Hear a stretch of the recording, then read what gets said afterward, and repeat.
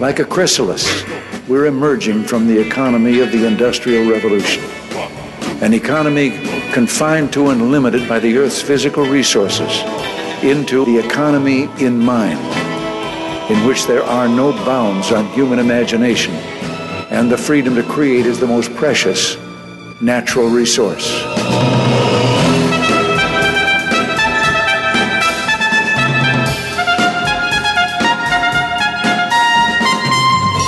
Welcome to the Soul of Enterprise, Business in the Knowledge Economy, sponsored by SAGE, transforming the way people think and work so their organizations can thrive. I'm Ron Baker, along with my good friend and VeraSage Institute colleague, Ed Kless. On today's show, folks, we are talking with Leah Power from the Institute of Communication Agencies. Hey, Ed, how's it going? It's good, Ron. It's cool in Texas, and it's mid-April, so I will take every cool day I can continue to get. That's true. That's true. It's nice here, too. So I'm excited about today's guest. I know we both read her the report that she edited, and let me read in her bio so we can get her in here. A proven results-oriented finance and operations executive, Leah Power has 20 years of experience supporting agency leaders develop and achieve strategic plans that lead to consistent growth and award-winning client work. She's advised C-level execs at the operational, regional, and global levels on issues of financial leadership, agency acquisitions, operating system implementation, a whole bunch of other things. Her agency experience includes time most recently at Gray Canada as Chief Operating Officer, plus financial leadership roles at Gray SF, DDB Canada, Downtown Partners, Echo Advertising, and Rapp Collins Worldwide. Leah Power, welcome to the Soul of Enterprise. Thank you so much. It's great to be here. Thank you for having me. Oh, it's great to have you. I got to meet you when you brought me up to do a talk to the ICA, and that's where I met Blair Enns for the very first time in my life. And we corresponded a lot, but I'd never got to meet him. So I credit you for that meeting.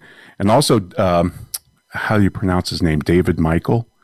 David Meikle. Yes. Meikle. Yes. We've had him on the show, and I met him as a result of being up there. And that was fascinating because, as you know, he spent time in Russia. Yes. Working over there. Was it Ogilvy? Wasn't it Ogilvy? It was Ogilvy, I believe, yes. Yeah. And boy, he told me just so many stories about what it was like to work in Russia. It was just great. So it was great to meet everybody up there. But Leah, how have you been doing this year? I mean, it's been a crazy year. It has been a crazy year. And so I'm in Canada, and we started off really great, and we're not ending so fabulous right now. So that's pretty much on everybody's mind. As the, working at the trade association, we've really been focused this past year on our mission statement, really, to be honest, which is amplify, protect, and transform the agency sector. And we've really just been there to guide our agencies, to be there for them, to listen to them, what their challenges are, to create platforms so that they can connect with each other. We really have kind of taken to heart that mantra that we're in this together, and it's been no more evident than in agencies banding together and trying to get through this, and for their clients. And I think for us, what's been really great to see is that connection with clients, that we've been able to respond to them in a really agile and strategic way throughout the year, and have made some real differences for clients. And that's all that you can kind of hope for on the agency side. Sure. How have agencies been doing up in Canada? I mean, we hear from Tim Williams, kind of the lay of the land when we talk to him. But how have they, in your field of vision, how have agencies been doing this past year? Yeah, agencies have been doing really well. They have really risen to the occasion. I think one thing that's been really great, we are going to be talking about procurement today. One thing that we've seen is that procurement really was able to get out of the way.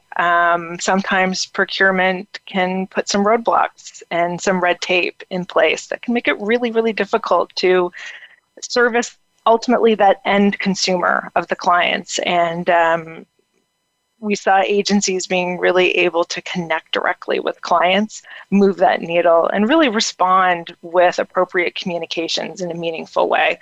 And it hasn't just been COVID, it's been the anti-racism efforts that have, shown up over the past year that have created challenges. But I would say even more than challenges have created opportunities for agencies and clients, and which has been really great.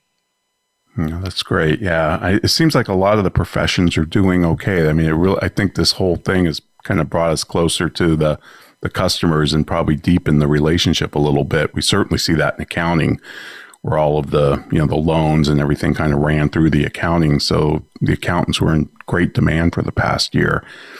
So you published the QBS Agency Search Guide back in 2019? Is that right? Yes. Yep. Yeah, it was something like that. That feels a really long time ago. Yeah. I'm sure it does.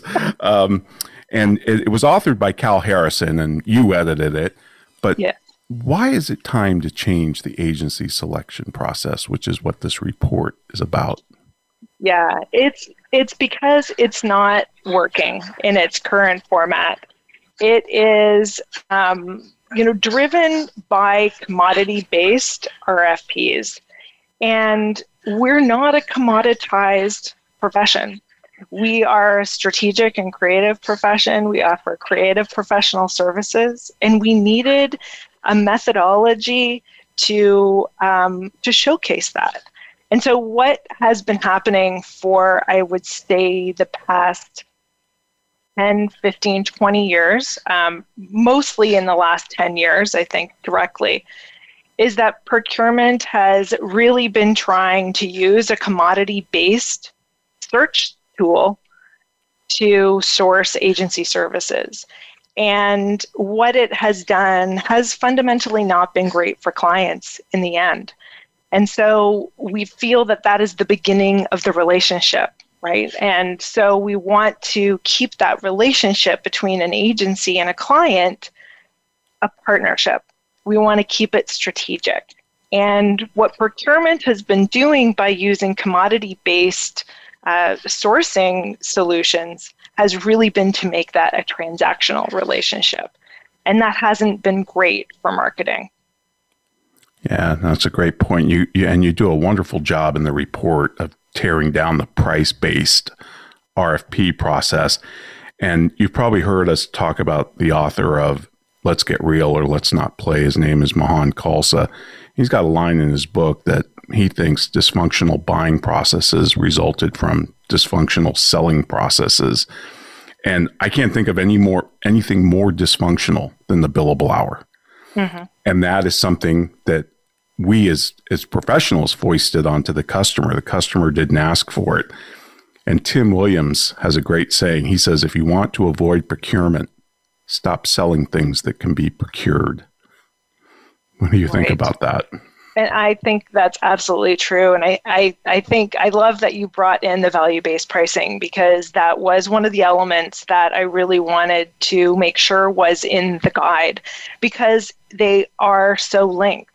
And again, value-based pricing is not about charging more, but it's about showcasing that you're intently focused on that client reaching their goals and their outcomes. And it's about shifting it from inputs to outcomes. And that's what we're trying to get people on that journey. And procurement, let's be honest, when they look at a number that's uneven, they think it's a formula, and they will do everything that they can in their power to rip that formula apart, try and dissect it and see how they can find some cost savings in there, reduce hours on roles that they think are arbitrary. But you made a really great point, Ron, in that there's some amateur selling out there, and that's a part of the problem. We're up against professional buyers, but the issue that I think we want to make known is that procurement's not operating under any bad intent. No one's saying that they're going after our industry to just, downgrade it in any way. There's I can't say enough, there's no bad intent. But what I realized was that they just didn't know any better. So when you look at how procurement are trained in the art of sourcing, it really is with direct products and services. And so we are not only indirect, but we're even a subset of indirect, where we're talking about things that are custom, complex, and costly. And in a lot of respects, what we bring to the table is also critical. You're at the point where you need to fundamentally change things, either from a brand perspective or just, build up your sales. And so, we wanted to put a tool in the hand of procurement to help them understand that there's a difference in the way that you procure something that is direct and the way you procure something that is a creative professional service. Right. And you landed on this qualifications-based selection process, which was developed decades ago in engineering and architecture. Is that right? Isn't that amazing? It has been around for decades. It's going to come up on its 50th anniversary in another year or so. And so it's not anything that we came up with ourselves. We didn't invent it. It was already out there, and it was put into legislation back in 1972 by a representative named Jack Brooks out of Texas. And it was based on a really simple premise that it wasn't the hurricane or the tornado or the earthquake that was killing people, but it was the poorly constructed buildings. And so what they realized was that price was a determinant in, these architects and engineers getting these public infrastructure projects. And that was really the problem. There were low-cost bids, and that the firm was being chosen based on price rather than based on whether they were able to do the project. So it is essentially, we need to make sure that there's qualifications. And why qualifications? Why interrogate qualifications? Because it shows that firm can replicate success. And that is what the most important thing is. So it is really just a selection process that's based on, tell me what your qualifications are and what you did previously. How can you do that again? Right. No, that's great. I mean, there's a derivative of Murphy's Law that I like when a pilot gets into the fighter jet and he says to himself, wow, this was made by the lowest bidder. Doesn't give anybody any comfort, right? You want the person or the firm that can build it the best, like you say. And what I found fascinating about QBS is it doesn't initially evaluate price, but I'm sure Ed's going to take you further into this conversation. So unfortunately, we're up against our first break. And folks, we'd like to remind you, if you want to get a hold of Ed or me, send us an email to asktsoe@verasage.com. We'll post full show notes at thesoulofenterprise.com with our conversation today with Leah Power from the ICA. And now a word from our sponsors.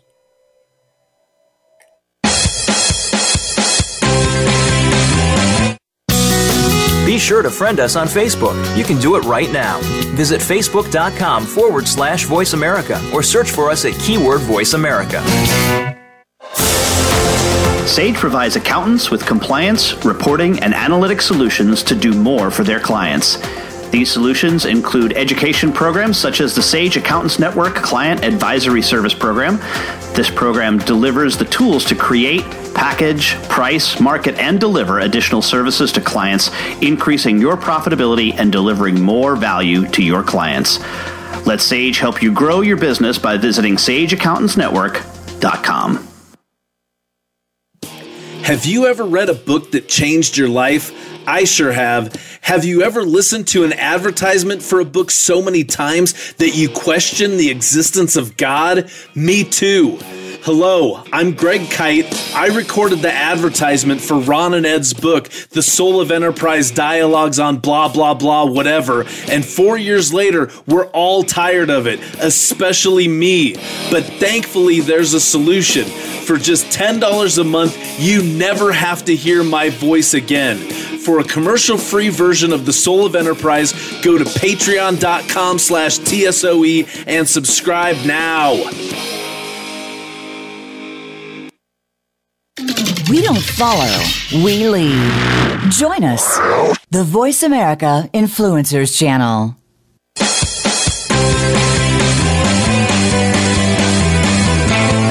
You are tuned into The Soul of Enterprise with Ron Baker and Ed Kless. To find out more about our show, visit us on the web at thesoulofenterprise.com. You can also chat with us on Twitter using hashtag AskTSOE. Now, back to The Soul of Enterprise. We are with Leah Power, the editor of the QBS Agency Search Guide. And Leah, Ron set me up perfect for what I wanted to talk to you about. And I'm just going to quote a little from the report, and then we'll talk about each of these. It says, in the report it says, while it appears to be a reasonable and balanced procurement process, the typical price-based RFP has many issues, many of which are not immediately obvious, but real and costly nonetheless. And then you talk about some of them and illustrate some examples. I'd like you to give you a chance to talk about each of them. But the first one I think is probably the most insightful for me as an outsider to the agency space. Price often becomes the deciding factor, even when it is weighted only as little as 5 or 10%. Yeah, isn't that fascinating? And I think that some procurement folks think that they're really providing us with a really great concession when they say, but we've lowered it. It's not 70% anymore. It's only 30%. Or as we say in the guide, oh, it's just 5%. But just that 5%, because you can imagine, and this has been me, where I've gotten the RFP, we flip through that thing right away to look to see if price is evaluated and how much. And so what you've done in that little teeny, I'm going to do it just 5%, is you have taken my innovation from high right down to low. I am now entering the search process thinking, what price is it that I need to put down in order to make it to the next level or in order to make it through this search process? That's not where you want me to be thinking.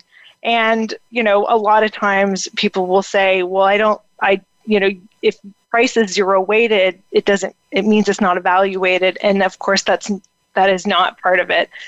Price is definitely part of the negotiation. It's part of the agency search process. It's just done with who you feel is the most qualified for your project. It leaves it to the end. And let's be honest, sometimes price is used, sorry to say, as a club. And we don't want agencies to be involved in that type of practice where prices are used as, maybe to negotiate with the incumbent. All kinds of different practices that price is used for. So one thing that Cal says in the guide that I think is really great is, and we all get asked this, well, how do I start with QBS? Take that RFP and just weight price to zero. Just make it a non-entity for the first phases of your search. And that brought up a question in my mind as I was reading through this. As one of the things that Ron and I advocate for is giving a customer choices or the client choices. And what have you seen, if any, the reaction of procurement when you provide in your response 3 choices rather than one particular price? What happens? That is a really interesting question, and it's something that we are very much a proponent of at the ICA as well. I'm talking about proposals with options and providing that choice. I think that really that should be fundamentally what the client wants. They should be wanting advice from the agency, right? That's what we're there to provide, strategic and creative advice, not necessarily responding to what you want or what you think you want, but really formulating a plan around what is needed and what is necessary. And you may start with, and this is why options are so great, you may start with what the request is, but the role and where the partnership and collaboration comes in with an agency when you found the right partner is that they are going to show you where there are holes in what it is that you've requested and say, that's fine. You can ask for that. You've crafted a scope and I can do that at a certain price. But here's where if your objective is X, that's not going to meet that objective. You're going to need to add this, this, and this is how much that's going to cost. That's what you're looking for. That's that advice side. Yeah, that's the axiom of the presenting problem, right? The presenting problem isn't necessarily the real problem that the customer has or even thinks they have. But is there a positive or negative reaction or a neutral reaction among procurement people when an agency provides choices when they're not asked for? I'm just really curious about that. Yeah, I think the first question is that there is a thought or a fear on the agency side that I need to stick to the letter of what's being requested. And I think for some procurement people, there is probably some fear, how will I evaluate this if I don't get all the same types of responses? And I understand that. And that is definitely coming from that commodity-based direct sourcing mindset.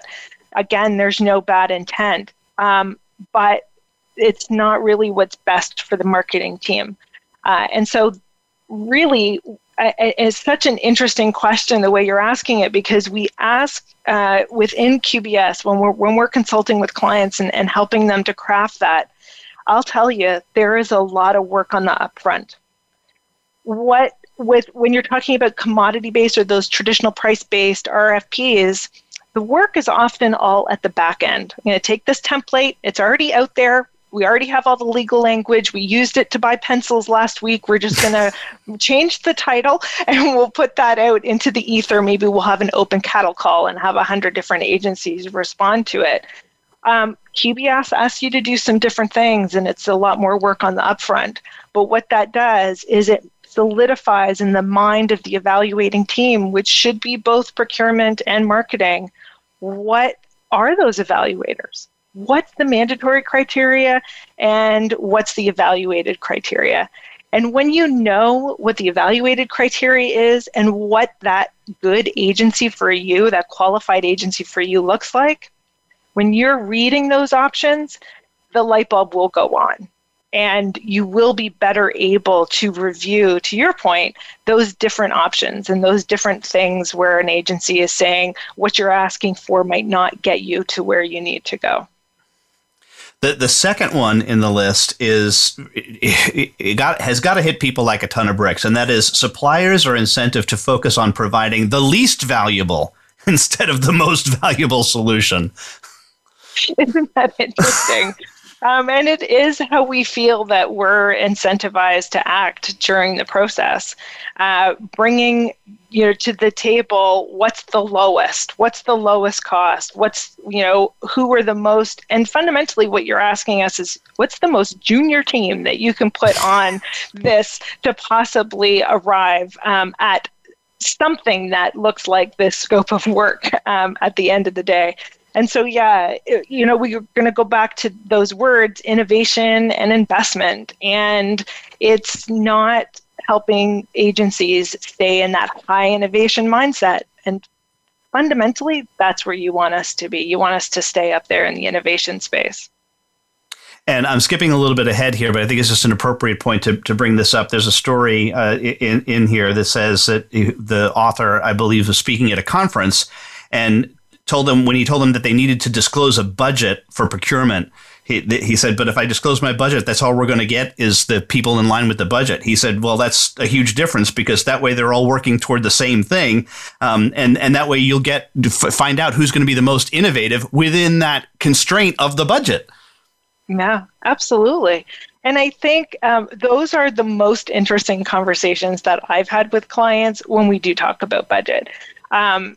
It is one of those things that, kind of comes up when we see pitches that we think are not operating, really well. And it will often be one of the starting points is that there's no budget. And the head spins around. I'm not going to lie. They have a hard time as an industry grappling with giving that budget. they think in a lot of respects it's a proprietary number. And I can understand that. And I can understand then why you maybe shouldn't be doing a cattle call where there are hundreds or thousands of participants and giving people that budget. But when we're talking about handing that budget number out to 6 to 8 agencies that are possibly in line to be one of your partners, you should be providing them with a budget. And I think, again, talking about HR and how QBS really relates into that HR methodology and how we recruit people for our firms, we provide them with a number in that posting, in that job posting. We'll say this job is $50,000, and it gives the people who are going to apply to that job an understanding of what the expectation is. And someone will say, maybe if they're just recently graduated, I'm probably not qualified for that job. And it will give someone else an understanding if they've got 10 years of experience, maybe that job I'm a little bit overqualified for. And so people will make a go or no-go decision in that. And HR people need candidates to make a go or no-go decision. You can't have everybody and their mother applying to a job when they're not even in, anywhere near being appropriately qualified. And it's the same for an agency.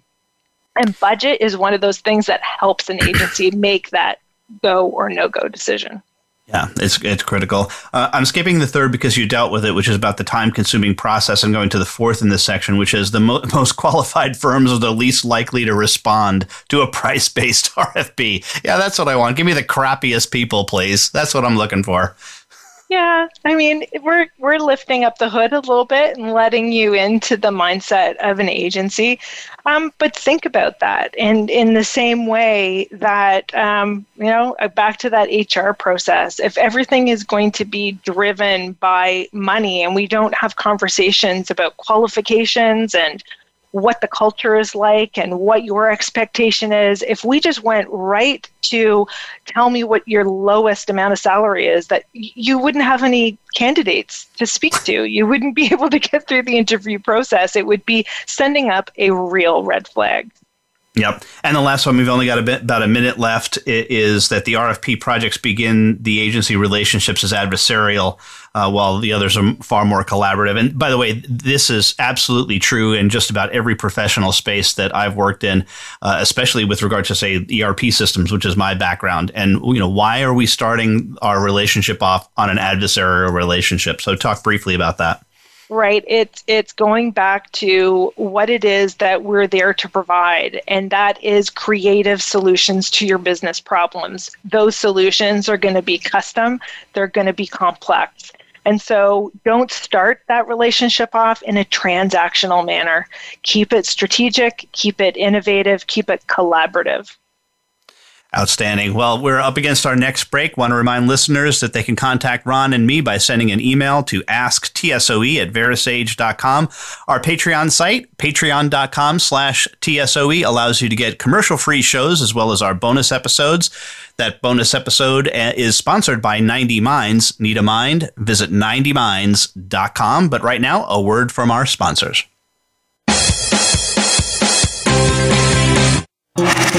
Voice America is on your favorite smart speaker. If you have Alexa or Google Home, go ahead and give us a try. Hey Alexa, play Finding Your Frequency podcast on TuneIn. Sage provides accountants with compliance, reporting, and analytic solutions to do more for their clients.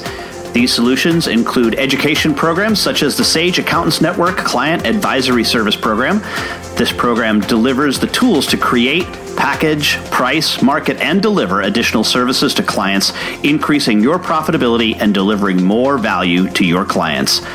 Let Sage help you grow your business by visiting sageaccountantsnetwork.com. Have you ever listened to an online radio show that changed your life? I'm required to say that I have. Have you ever stopped listening to an online radio show because the commercials were mind-numbingly repetitive? Of course you haven't, because you're here right now. Look, you don't have to listen to me anymore. There's a commercial-free version of this show, and it only costs $10 a month. And for $15 a month, you get no commercials plus bonus content. Go to patreon.com/TSOE, subscribe now, and be free. You're worth it. This is the Voice America Influencers Channel. Be inspired.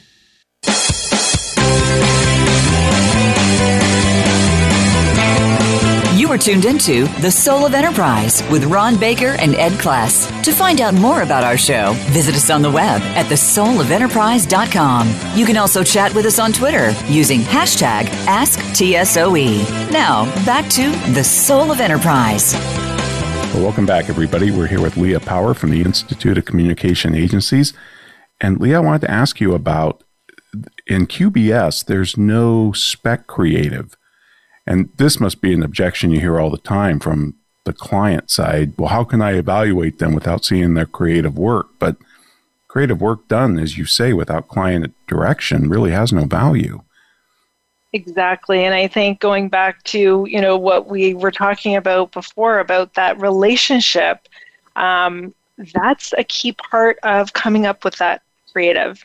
I mentioned collaborative relationship. So when we think about coming up with those creative solutions, those bespoke creative solutions for your business, that's going to take a lot of collaboration, a lot of discussion, a lot of time going through. Different agencies have their different processes for how they tease that out of a client, their objectives, both from a business side and a marketing side.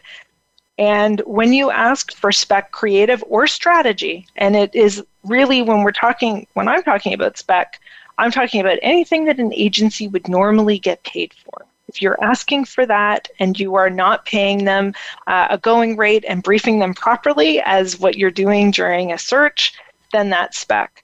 You're asking that agency to figure those things out in a vacuum with very, very little input or collaboration from the client. And it's not going to get you what it is that you're looking to get. Some reports have said that less than 5% of spec is usable in the form that it's presented in the search process.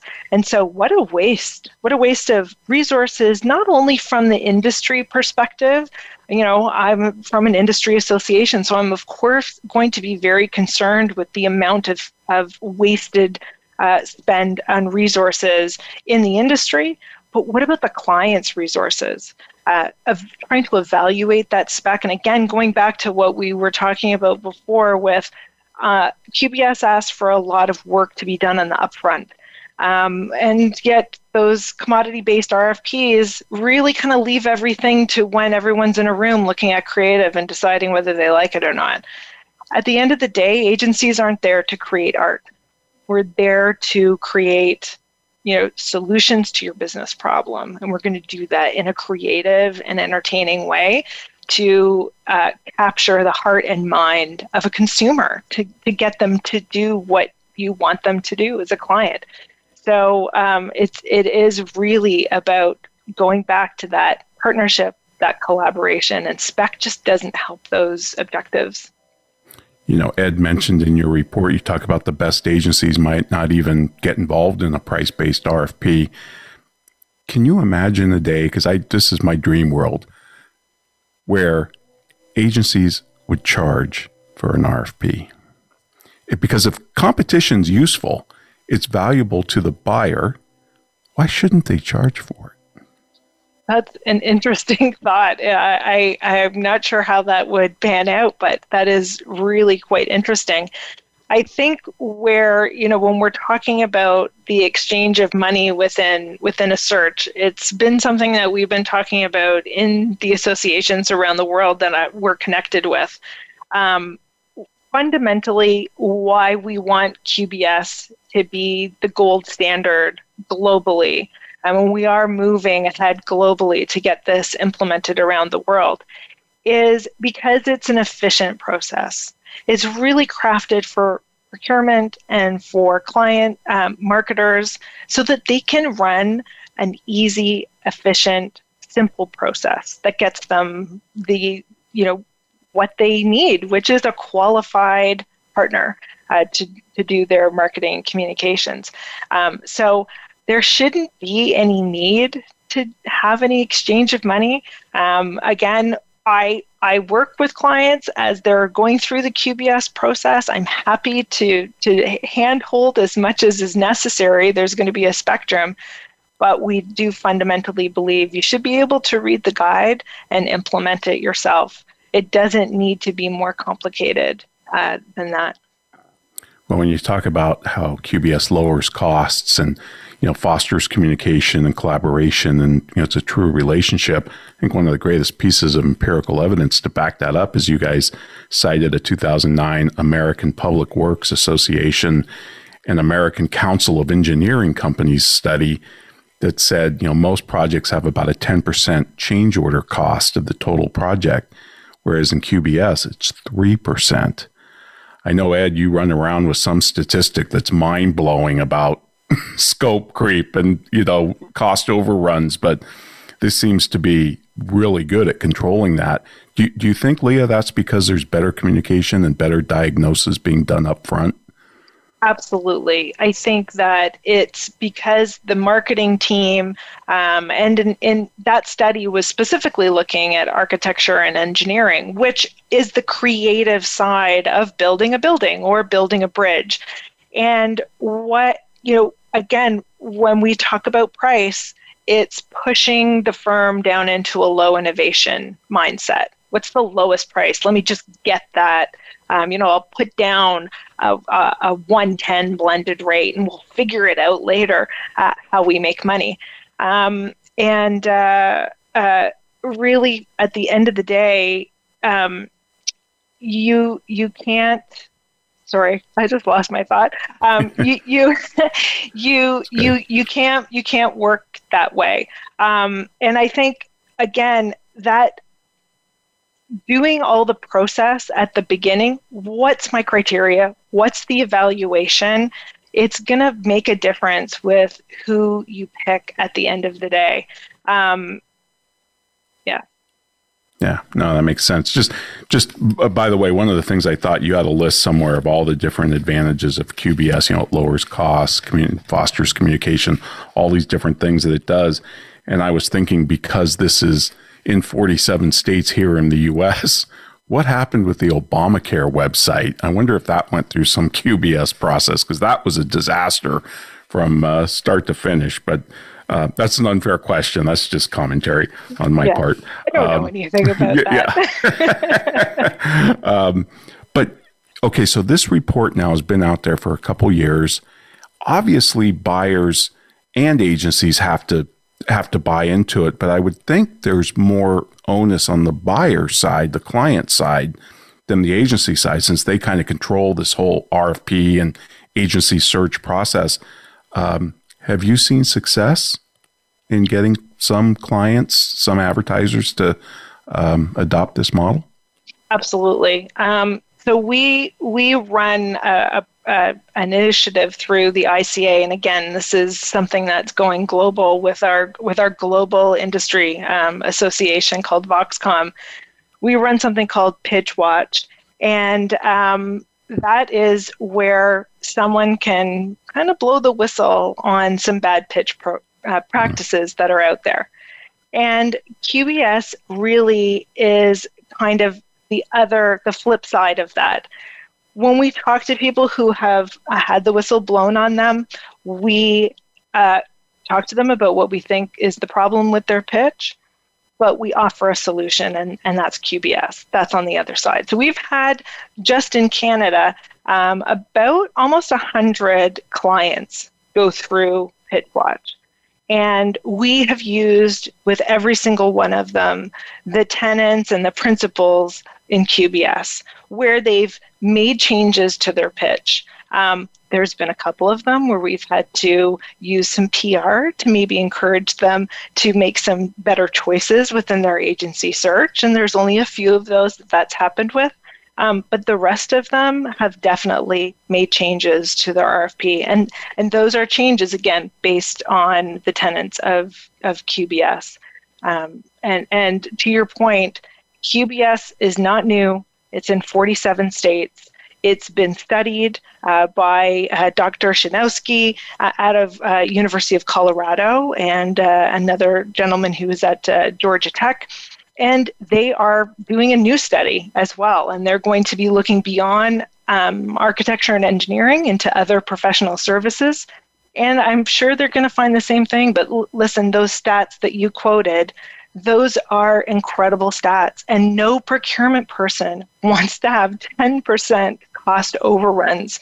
It can just completely derail everything that they are working so hard for. All of those cost savings can really just fall out the bottom when you're dealing with people going down to that low innovation mindset, just submitting that price that's the lowest, and then figuring it out later. Fundamentally, you want someone who's your partner, who's going to be able to make money.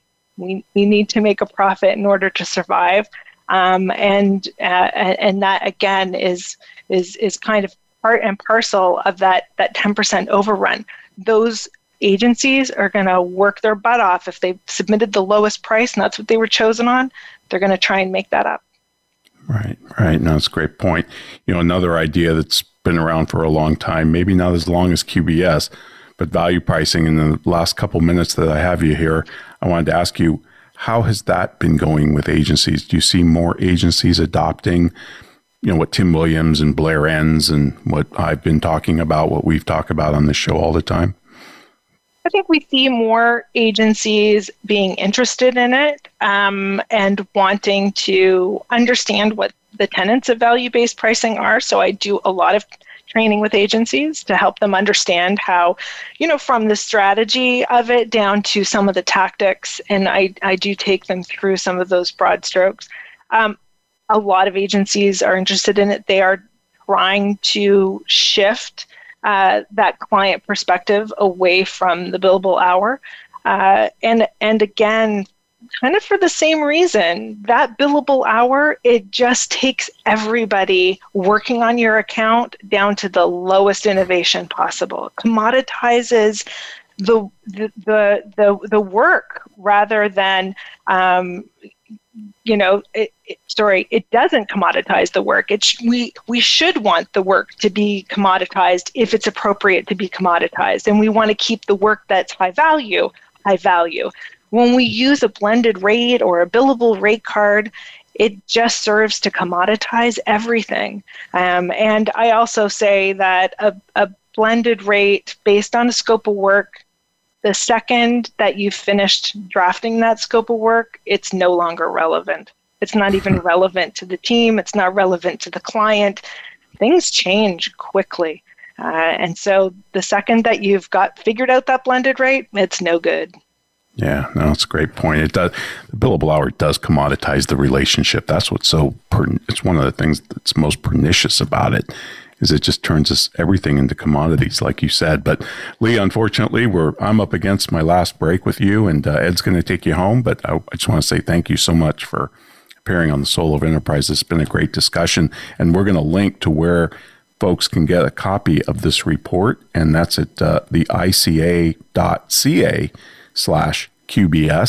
And if you're at all involved in RFP procurement, you need to take a look at this. There's some really fantastic ideas that, by the way, apply to all professions, not just agencies. I can see accounting firms and law firms learning some useful things out of this. So thank you for all of that.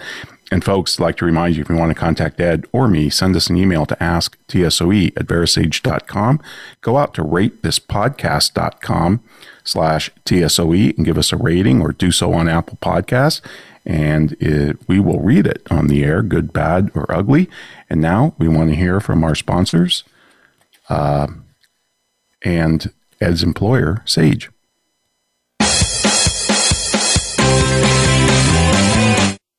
follow us on Twitter at VoiceAmericaTRN. Get the lowdown on guests, new shows, and your favorites. That's VoiceAmericaTRN. Sage provides accountants with compliance, reporting, and analytic solutions to do more for their clients. These solutions include education programs such as the Sage Accountants Network Client Advisory Service Program. This program delivers the tools to create, package, price, market, and deliver additional services to clients, increasing your profitability and delivering more value to your clients. Let Sage help you grow your business by visiting sageaccountantsnetwork.com. Have you ever been so annoyed by a commercial for a $5 ebook that you were willing to pay $10 to never hear it again? I sure have. Hello, I'm Greg Kite.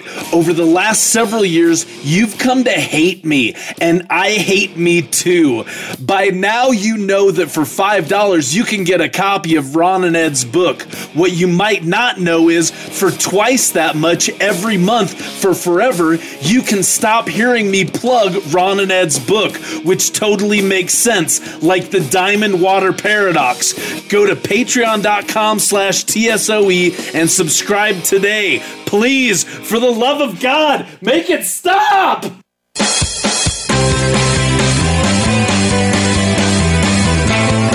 You are tuned into The Soul of Enterprise with Ron Baker and Ed Class. To find out more about our show, visit us on the web at thesoulofenterprise.com. You can also chat with us on Twitter using hashtag AskTSOE. Now, back to The Soul of Enterprise. We're talking with Leah Power. And Leah, as you and Ron were talking and as you got toward the end of the last segment, I thought that this thought came to my mind. We could take this report and cut and paste it and use it to buy accounting software, because that's exactly, and it's almost worse because in the mid-market space that many Sage partners work in, they're not dealing with procurement. It's worse. They're dealing with finance directly. That hurts. Ed. That hurts. I know, but it's true. What I did want to ask you this though, and there's a whole section that you have on creating your QBS RFQ document, which is great, and we don't have time to go through each of them. One I wanted to ask if you could just explain.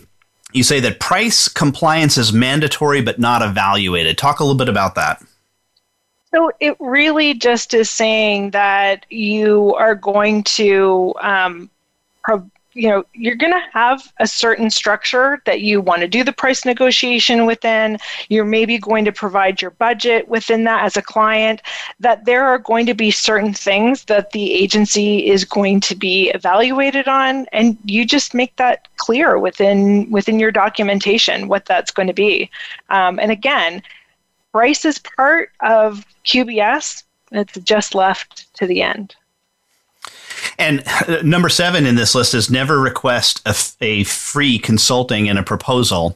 You talked a little bit about that with Ron, but when I read this section, I was immediately reminded of the great scene that Ron and I have played at many presentations with Don Draper and Conrad Hilton from Mad Men, where he's basically asking for one for free. And Don Draper has that great line, which I've encouraged others to use. Connie, it's my profession. What do you expect me to do? And I really love that. And I really wish that far more professionals would have, it's really the self-esteem to be able to say that and stick to their guns about it. They think they have to give away something for free in order to prove their worth. And I think if you withhold it is what's actually proving your worth, which is what the great Don Draper does. Absolutely. And I think in a lot of respects, because procurement is actually quite new to professional services, right? When we think about procurement, they really cut their chops on those direct commodity products. And those industries evolved with procurement. We did not. And so we have to think about how we were used to being sourced, and that was with the prime decision maker. If you were an accountant, you were going to be hired by the CFO or the CEO of a firm. If you're a management consultant, again, you're going to be hired by the CEO.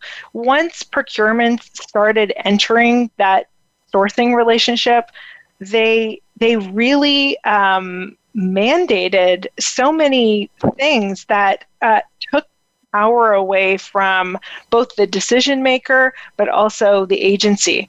You have to think as well that professional services providers, they're not used to having to, well, number one, they don't speak procurement language.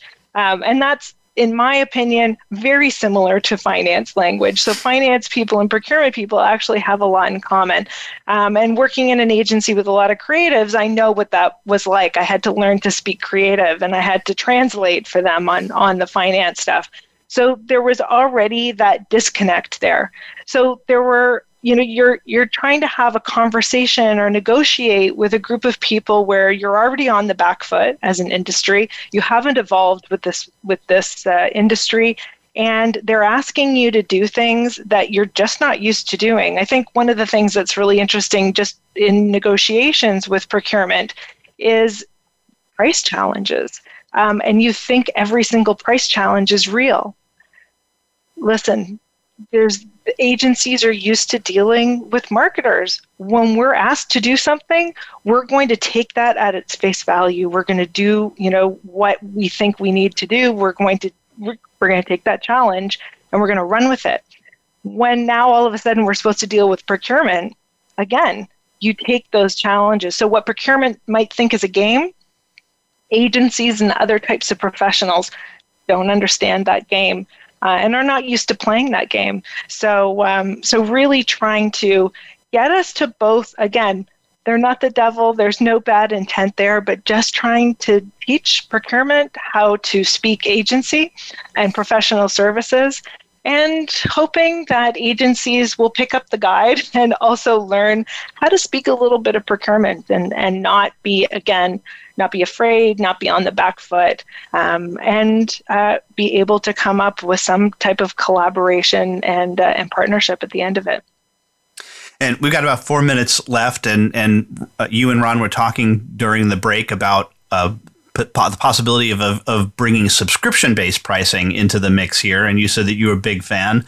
I want to hear more about that, because do you think that would be another potential either solution to this problem or tool in the belt of agencies to be able to use subscription pricing for some of this stuff? Listen, I am a huge proponent of value-based pricing, and within that, subscription is a fabulous way to keep that connection with your client over time. It's a really easy way to show value, and it's a really great way to provide consistent services. And I think for an agency, listen, we've gone from commissions to retainers to now it's project work. It's a very volatile environment. It's very difficult from a finance perspective to budget that. It's very difficult. And so I do hope that agencies, and I hope that clients, really that has to be driven by clients, that they understand the benefits of subscriptions and start to open up their minds to where the benefits can be for them. Again, from a cash flow perspective, from a consistency perspective, I think it's really fabulous. Have I seen a lot of agencies use subscriptions? I have not at this point seen a ton of them starting to use them. But again, they're interested in it. They want to find a way to do it. And I think a lot of them really see that as being something that we're going to see more in the future. Yeah, it's similar in a way to the space that I'm in with ERP, in that what most buyers think they're buying is a transaction. They're buying the implementation of a new system, or they're buying some creative work from an agency. But the good ones know that long term, it's more you're buying a relationship, not just the initial thing that the quote RFP was sent out for to begin with. Exactly, and I think that's such a good point. It's that relationship, and you want that agency to be there during those times of crisis or during those times of deep transformation. With your consumer base, with the economy, with the political environment, you want them to be there at the ready. Subscription's a great way to make sure that is the case. Well, outstanding. Leah Power is the editor of the QBS Agency Search Guide. We're so happy to have had you on the Soul of Enterprise, Leah. We hope you come back another time. Thank you. It's been great to be here. And Ron, what do we got coming up next week? Next week, Ed, we have Patrick Reasonover, who made the documentary They Say It Can't Be Done, which is just fantastic. All right. Well, I'll see you in 167 hours.